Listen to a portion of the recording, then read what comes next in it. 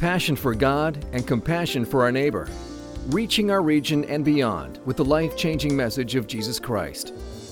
This is CrossWinds Church, and now, here's Pastor Jordan Gowing.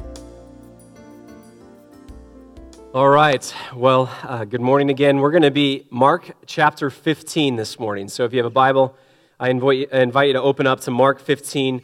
We're going to be in the first 20 verses. And just to kind of give you a little bit of a recap. Not a recap because we're looking forward. Less than a month away from the end of Mark's gospel. This is a journey that we started over 2 years ago. I told my wife that our youngest was like 2 weeks old when we started this book, and now he's over 2. And so we've been here for a while, but it's been good for me to just walk through the story of Jesus according to Mark. So Mark 15, 1 through 20. This morning we're going to look at Jesus before Pilate. And before we do that, I want to just highlight something that that it's really easy for us to pass over because of the kind of the speed or lack thereof through which we've been going through Mark's gospel. And that is the expediency of chapter 14 and chapter 15. How quickly these things happen in Mark's gospel. It seems like it was ages ago that we were looking at Mark chapter 14. We were actually still out at the fairgrounds, so I think a lot of that has to do with the weather. The weather makes it seem like it's been ages ago, especially today. But one of the drawbacks of how slow we've been going through Mark's gospel is that we can easily forget how fast these things happen. How fast things just kind of snowball out of control for Jesus, leading to his crucifixion. Mark 14, starting in verse 12, through chapter 15, 47, those take about 8 weeks for us to get through, and yet they take place in the course of about 24 hours or less in Jesus' life. This is a time, we come in here and it's been a week since we've looked at Mark's gospel, right? We've had countless thoughts, countless actions. We've been going through the motions of a work week. There's been a lot that has happened since we last looked at Mark's gospel. Iowa lost, Iowa State lost, Nebraska lost, Minnesota lost. I mean, it's just been a rough week for a lot of us, right?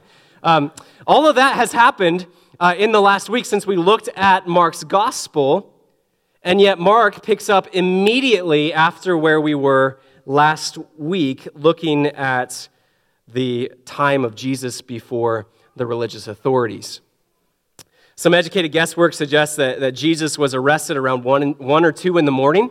After that, he was brought before the religious authorities for a trial that took place around 3, 4 in the morning. Before that, after that, he was brought before Pilate around 6 in the morning. He was nailed to a cross around 9 in the morning, and then he was on the cross for 6 hours, and then he died around 3 p.m. And so the speed of the events that we are studying right here is absolutely shocking, especially when you consider that Jesus was teaching in the temple just the day before. Jesus was teaching just moments before this, and we're not going to focus on the speed of these events necessarily, but I want us to just point out that this wasn't something that was a long, drawn-out process. In fact, crucifixions in that day would take up to 2-3 days for a person to die, and for Jesus to die in 6 hours was shocking for the people of that day. This morning's passage is all about the rejection of Jesus.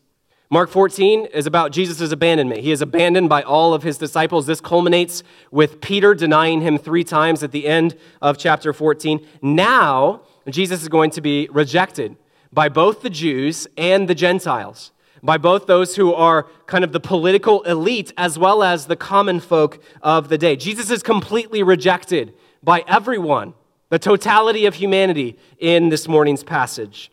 As we consider his rejection, I just want us to do so by kind of following the movement of this passage. Jesus is first before Pilate, then he's before the crowds, and then finally he is before the soldiers. So that's kind of the roadmap for where we'll be this morning. Before we jump in, let's go ahead and pray, ask for God's blessing to be with us this morning. Please pray with me. Lord, as we approach your word this morning, we ask once more that your Spirit would come and illuminate our hearts. God, that we confess that we are in desperate need for you to speak so that we can hear from you. And so, God, we pray now with expectant hearts and this expectant hope that you would do just that. God, that you would help us to fix our eyes increasingly on Jesus. And that you would be pleased to use this passage, this text, to help us to fix our eyes ever more on Jesus, to be ever faithful followers of Jesus, to follow in his footsteps even when it is hard and costs much. Bless us now, this time now in your word. It's in Jesus' name we pray. Amen. All right, so as I mentioned, 3 sections of Mark's gospel of this text. We're going to look first at Jesus before Pilate, verses 1 through 5. And as soon as it was morning, the chief priests held a consultation with the elders and the scribes and the whole council. And they bound Jesus and led him away and delivered him over to Pilate. And Pilate asked him, "Are you the king of the Jews?" And he answered him, "You have said so." And the chief priests accused him of many things. And Pilate again asked him, "Have you no answer to make? See how many charges they bring against you." But Jesus made no further answer, so that Pilate was amazed. Recall what has taken place right before this. Right before this, Jesus has been brought before the religious council in the middle of the night. The religious authorities, they've already reached their verdict. They think that Jesus is deserving to die. This isn't a legitimate trial. They actually just want to put him to death. And so this trial that takes place in the middle of the night is just looking for an excuse to, a good enough of a reason to put Jesus to death. They bring up false witnesses, and the false witnesses fail.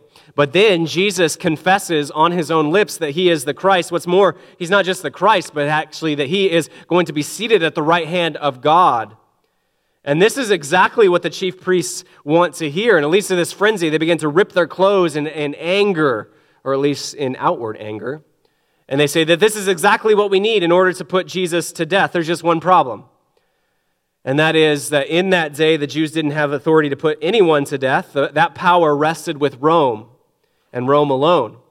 And so if they were going to get Jesus put to death, they have to bring their accusation before the Roman governor and convince the Roman governor that this person, that this Jesus, is deserving of death. And so to actually kill Jesus, they have to take their religious accusation, their religious frustration with Jesus, something that the Roman governor wouldn't put Jesus to death for, and twist that and turn it into a political accusation against Jesus.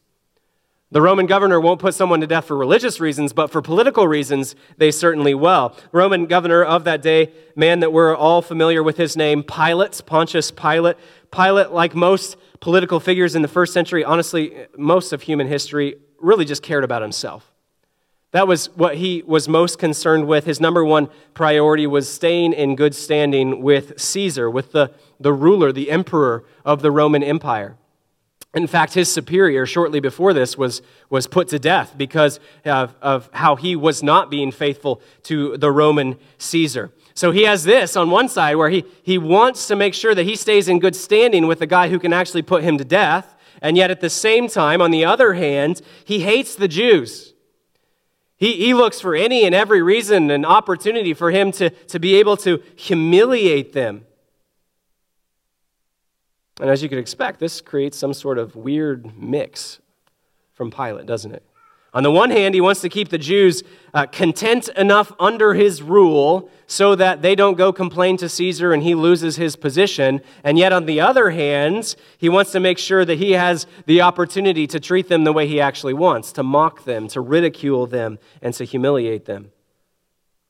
It was common practice in that day for Roman leaders to begin their workday early. They'd be in the office, so to speak, at dawn.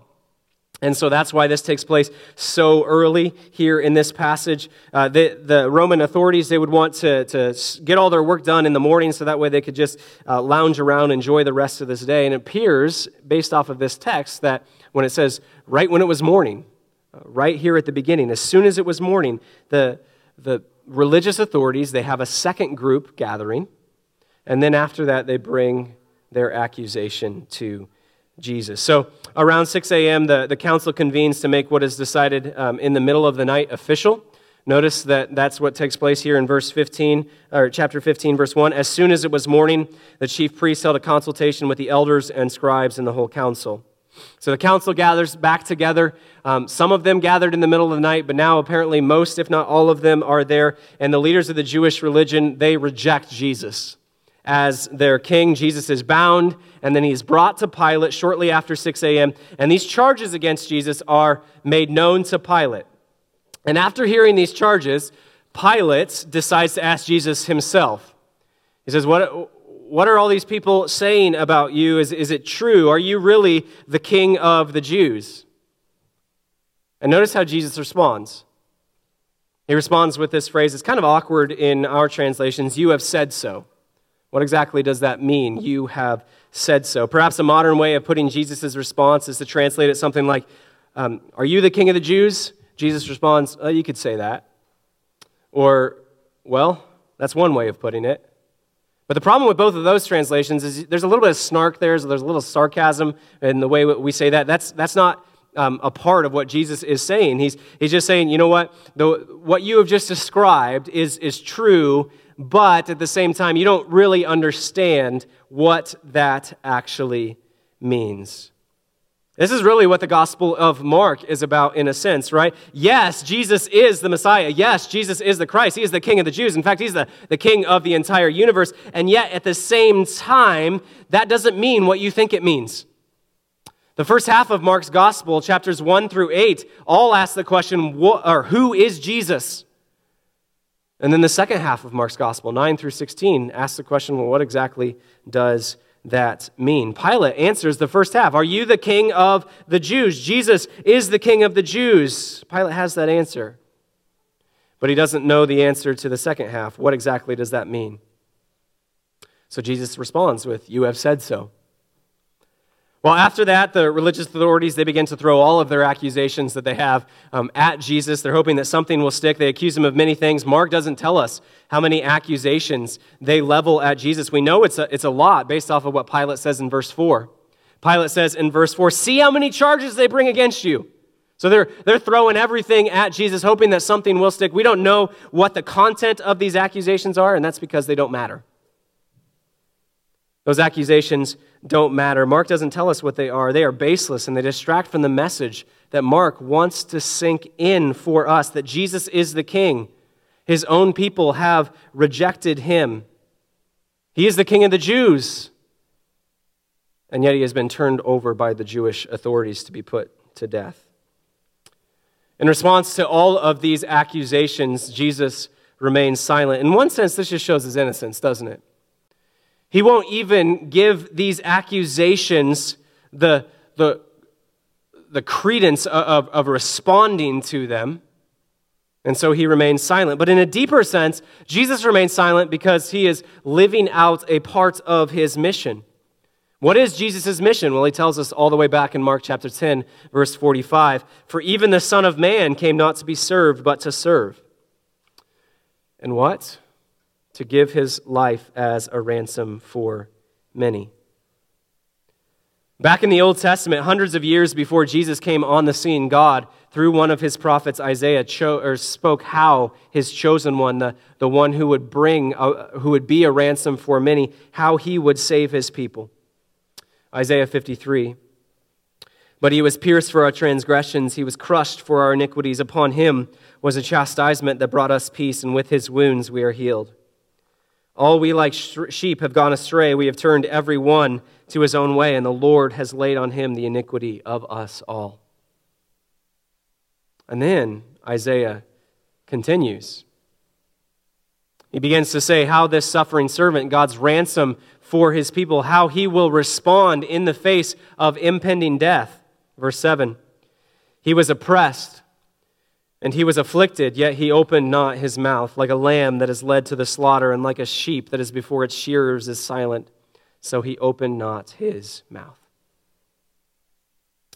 Jesus is silent in the face of all of these accusations. That silence absolutely astounds Pilate. Pilate has condemned countless people to death in his tenure. Many of those people who have been accused of the exact same thing that Jesus has been accused of here: treason, plotting to overthrow Rome. That's what a king of the Jews would try to do. And when all of those other people were accused of these crimes that Jesus is being accused of, they would respond in one of two ways. Many of them would undoubtedly respond with this flood of words in their defense, saying, that's not true. That's not what I said. That's not what I do. That's not what I want. They would do whatever it takes to prove that these charges against them are false. Why? Because they want to save themselves, right? They want to save their own skin. On the other hand, you'd have those that are defiant when these charges are brought before Pilate. They would taunt Pilate. Their hatred for Rome would be so great that they would want to go down swinging, do all that they could to rouse their followers into a rebellion, to make things worse for Rome. And Jesus doesn't either. Jesus does neither. He doesn't begin to plead his innocence. He doesn't begin to defy Pilate in order to stoke the fires of rebellion. Why? Well, it's because his mission is not to overthrow Caesar. It's to give his life as a ransom for many. His mission is not to save his own life. His mission is to offer up his life for anyone who would believe in him. And that's why his response amazes Pilate. Pilate is absolutely amazed by Jesus' response. This word amazed here, it's not a positive word, as though Pilate is just in awe that he's on the cusp of faith, that he's almost there, he's almost ready to believe, if just a little bit more, and then he'll really believe who Jesus is. Now this word elsewhere in Mark has the connotation of disbelief, or like, I cannot believe that. Jesus actually uses, this word is used to describe Jesus when he is in his hometown, Nazareth, and he sees the unbelief of the people. And it says that Jesus is amazed. He cannot believe the hard hearts of his people. Pilate is shocked at how Jesus is responding, and yet at the same time, he knows, he can see that Jesus isn't worthy of death, that all of this is rooted in some sort of envy from the religious leaders. And he's politically savvy, and so he figures out a way that he thinks will be successful in releasing Jesus from this imprisonment. And at the same time that he won't lose standing with the Jewish people, that he won't lose standing with Caesar. So he has this plan. We'll pick up in verse 6. Now at the feast, he used to release for them one prisoner for whom they asked. And among the rebels in prison who had committed murder in the insurrection, there was a man called Barabbas. And the crowd came up and began to ask Pilate to do as he usually did for them. And he answered them, saying, "Do you want me to release for you the king of the Jews?" For he perceived that it was out of envy that the chief priests had delivered him up. So apparently there is some sort of tradition in Judea, not all that different than presidential pardons today. It makes a fair bit of sense, right?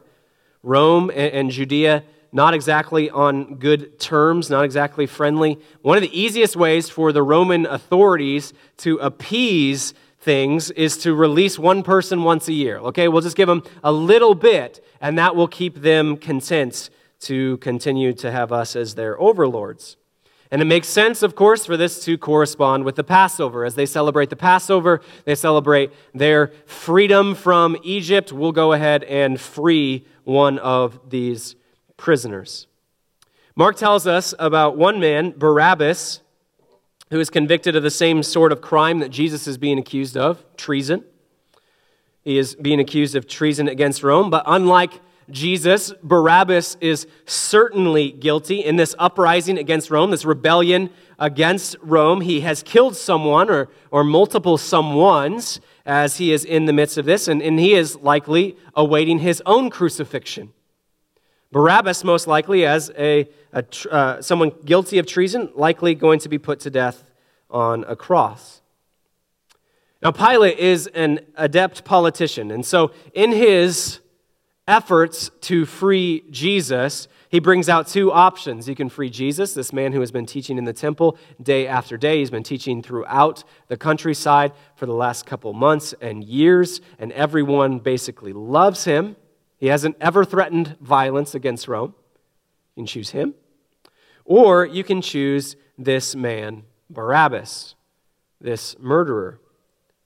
And in Pilate's mind, because he can see everything, he says, surely they're going to choose to free Jesus. I'll get out of this, and the rest of this day I can just enjoy on my own, right? Well, let's see how the crowd responds. But the chief priests stirred up the crowd to have him release for them Barabbas instead. And Pilate again said to them, then what shall I do with the man you call the King of the Jews? And they cried out again, crucify him. And Pilate said to them, why? What evil has he done? But they shouted all the more, crucify him. So Pilate, wishing to satisfy the crowd, released for them Barabbas. And having scourged Jesus, he delivered him to be crucified. Many claim that this is an example of the fickleness of the crowd.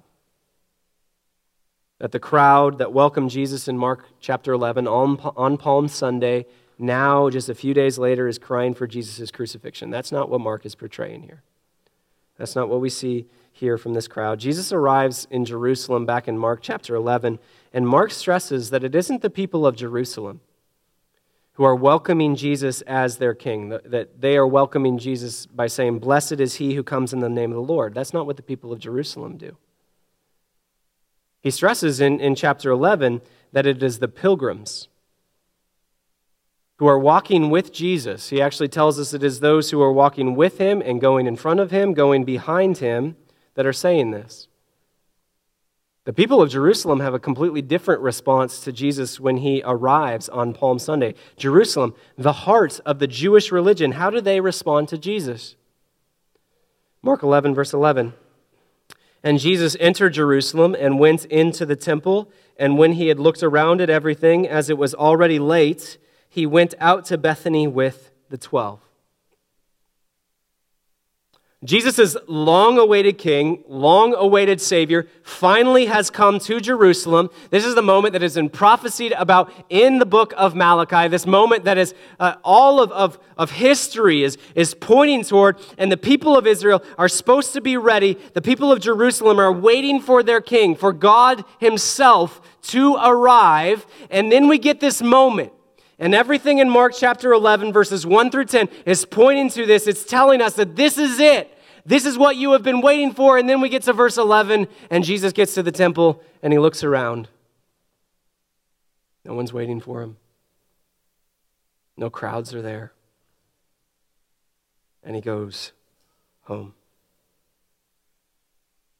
The people of Jerusalem,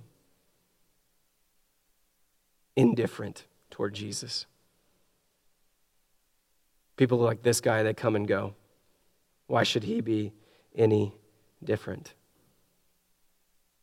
It's not a fickle crowd that's praising Jesus in one moment and then asking for his crucifixion in the next. It's just an indifferent crowd.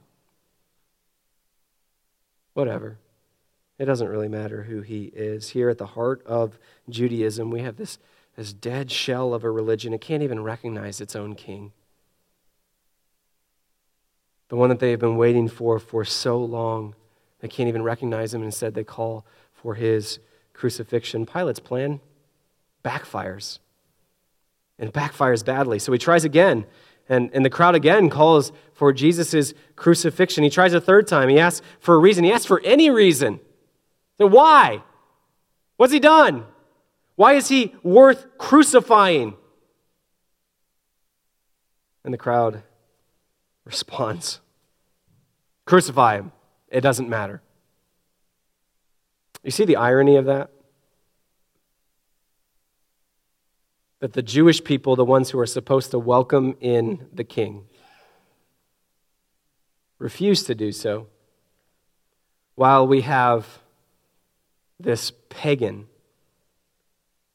who's actually coming to Jesus' defense in this moment. A pagan is defending the Son of God from the accusations of the people of God. But again, the crowd ignores Pilate. They ignore Pilate and cry out again, "Crucify him." Matthew gives us even more of a sobering picture of the crowd here. "So when Pilate saw that he was gaining nothing, but rather that a riot was beginning, he took water and washed his hands before the crowd, saying, 'I am innocent of this man's blood. See to it yourselves.' And all the people answered, 'His blood be on us and on our children.'" Pilate is shocked in this moment. That doesn't mean that he is innocent, as he claims in Matthew. He's not innocent. He is as guilty.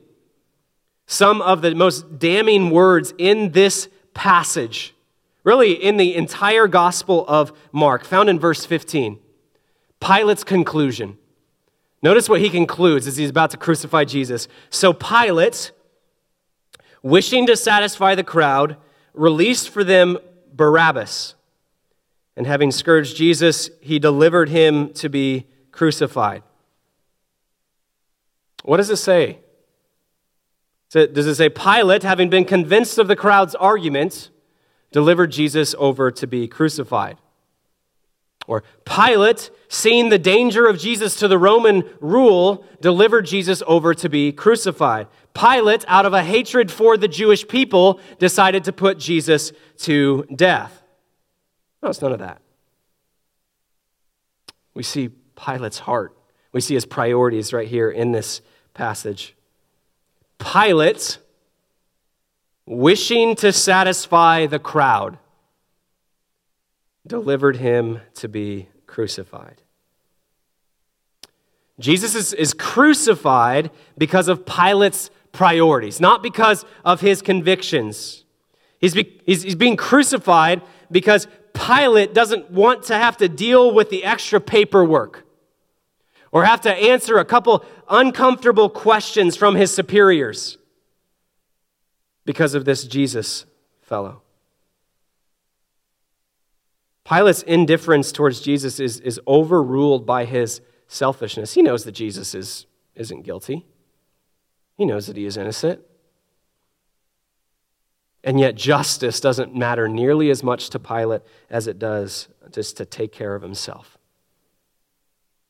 Here's Jesus, the king. He's rejected by the Jewish leaders. He's rejected by the Jewish people. He's rejected by the Roman authorities as well. And he's also going to be rejected by the Roman people, the soldiers, starting in verse 16. "And the soldiers led him away inside the palace, that is, the governor's headquarters, and they called together the whole battalion. And they clothed him in a purple cloak, and twisting together a crown of thorns, they put it on him, and they began to salute him, 'Hail, King of the Jews!' And they were striking his head with a reed and spitting on him and kneeling down in homage to him. And when they had mocked him, they stripped him of the purple cloak and put his own clothes on him, and they led him out to crucify him." One of the most striking things about Mark's narrative of Jesus as he's on his way to the crucifixion is how little he focuses on Jesus' physical suffering. We have just a couple words here to describe what in Mel Gibson's The Passion of the Christ seemed to last for forever. Why is that? Notice in verse 15, all that he says about the suffering of Jesus. Not all that he says, but about the scourging of Jesus. "So Pilate, wishing to satisfy the crowd, released for them Barabbas, and having scourged Jesus, he delivered him to be crucified." This moment would have been horrific to witness, as would the crucifixion. Jesus, the fact that he endured this physical torture in obedience to his Father's will shows how much he is committed to his Father's will, how much he loves his people. And yet, while many sermons, many retellings, such as the Passion of the Christ, they dwell on the awfulness of this moment, on this scene, Mark just passes over it. Why? Two reasons, I think. First, Mark's audience would have known the horrors of crucifixion, of these moments, far more than we do.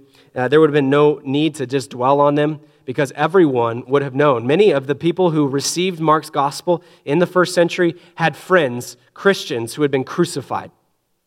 They had seen this happen to their friends. And so for them, it wouldn't be something that needed to be explained.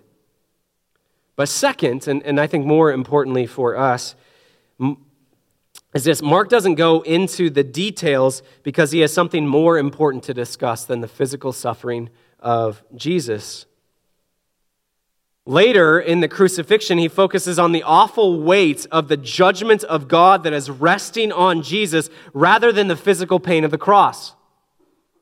And here, rather than focusing on the physical pain of the torture that Jesus endures, he instead focuses on this mock enthronement from the soldiers.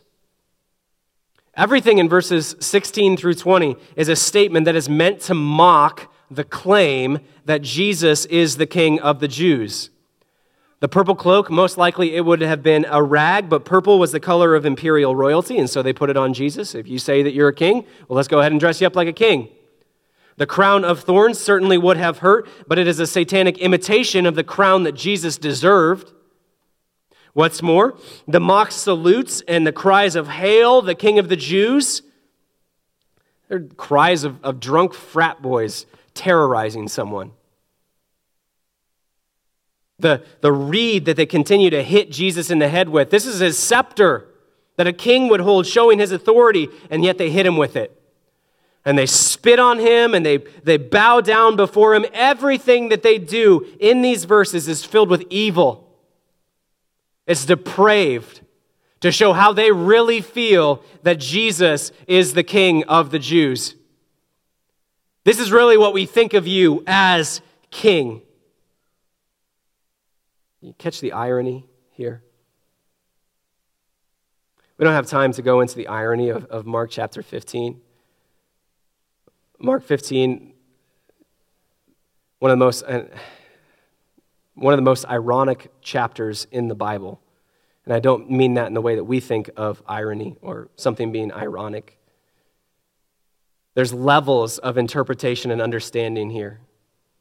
This is a perfect example of irony in this passage, that the soldiers are making fun of Jesus because he claims to be the King of the Jews and they don't believe it. And yet we, on the outside, those who have seen all of Mark's gospel, we understand that Jesus actually is the King of the Jews. Not just of the Jews, he's the King of everyone. And so everything that they are doing right here, this fake enthronement, is true. He is the King. He is worthy of everyone bowing down and saying, "Hail, King of the Jews." He's worthy of not being showered in spit, but showered in worship. We see the exact same thing throughout this chapter. Later, as Jesus is on the cross, people shout at him and say, if you want to prove who you are, then save yourself. In other words, they say, you could save others, but you can't save yourself. You catch the irony of that? If Jesus would actually save others, he can't save himself. He has to give himself as a ransom for many. And these soldiers right here, they don't realize it. They're making fun of him. They're mocking him. They're rejecting him. And yet their actions and their words are true. Hail, King, not just of the Jews, but the King of all people. I think if we're honest with ourselves as we look at this passage, many of us, we may not have all that much in common with the soldiers. This mocking, just venomous, open hostility toward Jesus. It does exist today. But I don't think that exists among us, most likely. I think most of us have far more in common with Pilate. I don't expect you to remember this, but about a year ago, we were going through Mark 6. Mark 6, verses 14 through 29, tell us about the death of John the Baptist and how John the Baptist is put to death by King Herod. And one of the things that we saw in that passage is that John's death foreshadows the death of Jesus. Both John and Jesus are put to death by political tyrants, Herod and Pilate. Both John and Jesus are put to death because that political tyrant is coerced by a second party, Herodias and the chief priests. And they put an innocent man to death, John and Jesus, because of political and social pressure of those who are watching, those at Herod's feast and the crowd. And do you remember the reason why John is put to death by Herod back in Mark chapter 6? It's not because he wanted to he didn't want to put John to death. Verse 26 makes that very clear. Mark 6:26, and the king, Herod, was exceedingly sorry. But because of his oaths and his guests, he did not want to break his word to her. Why does Herod kill John? Well, it's because he loves himself more than he loves anyone else. He loves himself more than he loves anyone else. And while he was drunk, he made a stupid promise, and it would be embarrassing for Herod to back out of that promise, even if it was the right thing to do. It would make him look bad in front of his friends, and so it is worth putting an innocent man to death just so that way he can avoid an embarrassing situation. What about Pilate? Pilate, same thing. He kills Jesus. He knows that Jesus is innocent. He's very clear on that. He knows that this is just because of envy from these chief priests. This passage couldn't be any clearer. He knows that Jesus is here because of trumped up charges, and yet we see why he decides to put Jesus to death. Verse 15, so Pilate, wishing to satisfy the crowd. Wishing to satisfy the crowd. Pilate condemns Jesus to death because it is the popular decision. It will make his life easier. It will mean fewer awkward conversations with his superiors in Rome. He knows that Jesus is innocent, but that ultimately doesn't matter because Pilate only cares about himself. He's only looking out for himself. And I think that's the chief lesson of this passage. It's found in Pilate's indifference. In his indifference towards Jesus, Pilate is faced with the opportunity for faith, for repentance, and that's going to be hard. It's going to be costly. It will cost him much. It will cost him status. It might even cost him his life. But he knows that Jesus is not deserving of death. And let's be real, faith and repentance are always hard. They are always costly. If we truly follow Jesus wholeheartedly, it will cost us a great deal. And Pilate says, I'm not interested in that.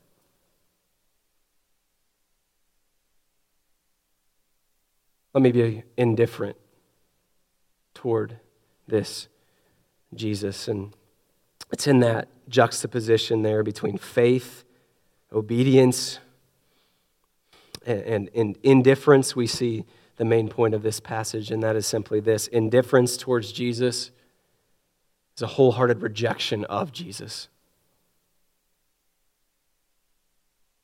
Indifference toward Jesus is just wholehearted rejection of Jesus. That's the terrifying truth of this passage. If you are indifferent toward Jesus, if you think that he's a nice guy, a nice addition to your life, a nice accessory, but also at the same time, you're turned off by his claims of lordship over your entire life. If you find it convenient to put Jesus in charge of 90% of your life or 95% of your life, but these areas are yours, rather than wholehearted surrender, which is what Jesus wants of those who would follow him, then As tough as it may sound, you have wholeheartedly rejected Jesus. There is no middle ground when it comes to Jesus. Indifference toward him is wholehearted rejection of him. And so as we close, we ask ourselves, what about us?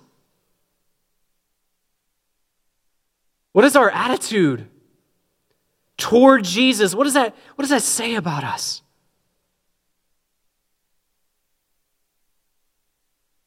What is the priority of your lives? What do they say about us? Here on Sunday morning, as we sing words, we're just going through the motions, thinking about other things, thinking about how badly Iowa played yesterday, and other teams too. Don't get me wrong. Are we focused on wholehearted devotion and surrender to Jesus? Let's learn the lesson of Pilate. Yes, the chief priests and the soldiers and the crowd, they all reject Jesus. But don't miss Pilate. Pilate thinks he can wash his hands and say, I don't have anything to do with this. God says otherwise.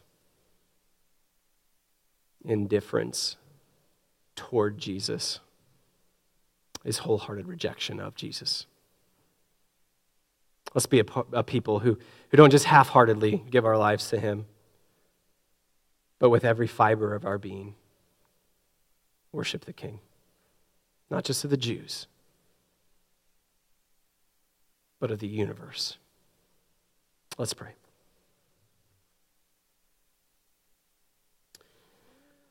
Father, we need your grace. I look at so many areas of my life where I haven't wholly surrendered them to you. I might not be as bad as Pilate, but I'm pretty close to Pilate at times.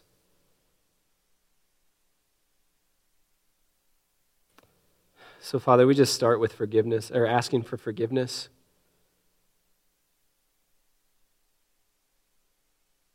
We know that faith and repentance is costly, that you ask us to pick up our cross and follow you. And that's hard. It's painful. It costs us a great deal.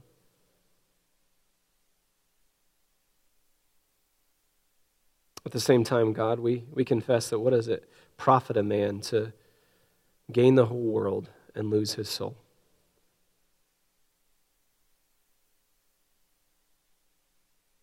Help us to learn the lesson of Pilate here, to not be indifferent toward you in any area of our life.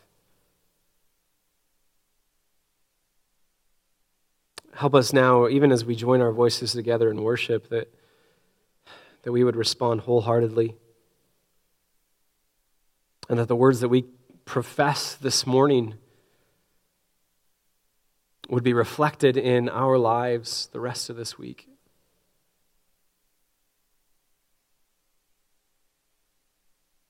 Help us, God, to be faithful because of what you have done for us through your Son, the ransom for many. It's in Jesus' name we pray. Amen. This has been a presentation of CrossWinds Church. More of Pastor Jordan's sermons can be found online at crosswinds.tv.